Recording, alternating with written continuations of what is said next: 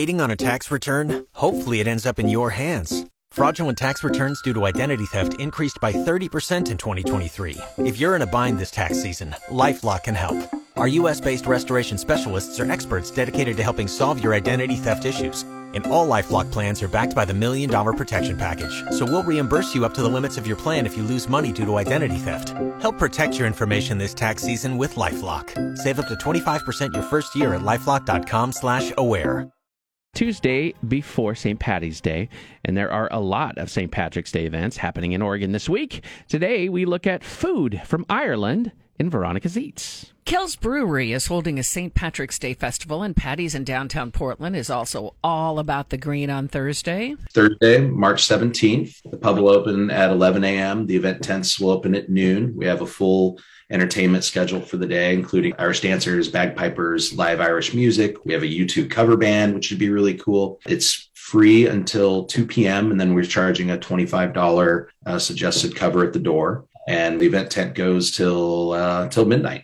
So we'll be full all day. Come down, have lunch. There'll be lots of things to do, and everything's posted on our website at www.paddys.com. We know there's lots of drinking involved with St. Patrick's Day, and if you ask people if they know anything about Irish food, they'll probably say corned beef and cabbage, because, of course, every year at this time it goes on sale at all of the grocery stores. But Mary Rose Mulligan from the Ireland Cultural Society of Oregon says, hold up. Actually, corned beef, I didn't even hear about corned beef until I came to America.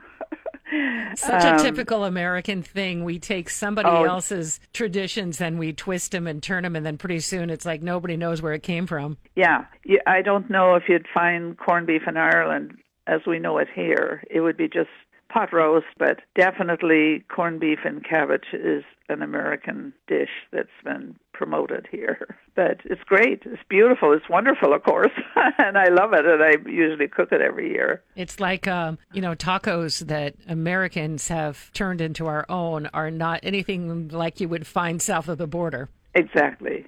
So growing up in Ireland, what did she eat? A lot of lamb and mutton. Of course, in Ireland, I lived close to a lake that had wonderful fish, so fish was a big part of my diet as I was growing up. Fish pie, a variety of seafood chowders, and of course fish and chips are all Ireland fare. Other traditional Irish foods, Irish soda bread, or barmback, which is tea bread, colcannon, which is mashed potatoes with butter, cabbage, or kale, shepherd's pie, and of course bangers and mash, which are traditional in England as well.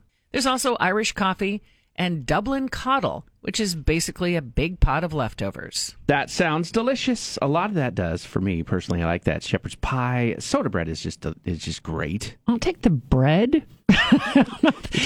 If you like potatoes a lot, if you like mutton, if you like cabbage, then you are in for St. Paddy's Day.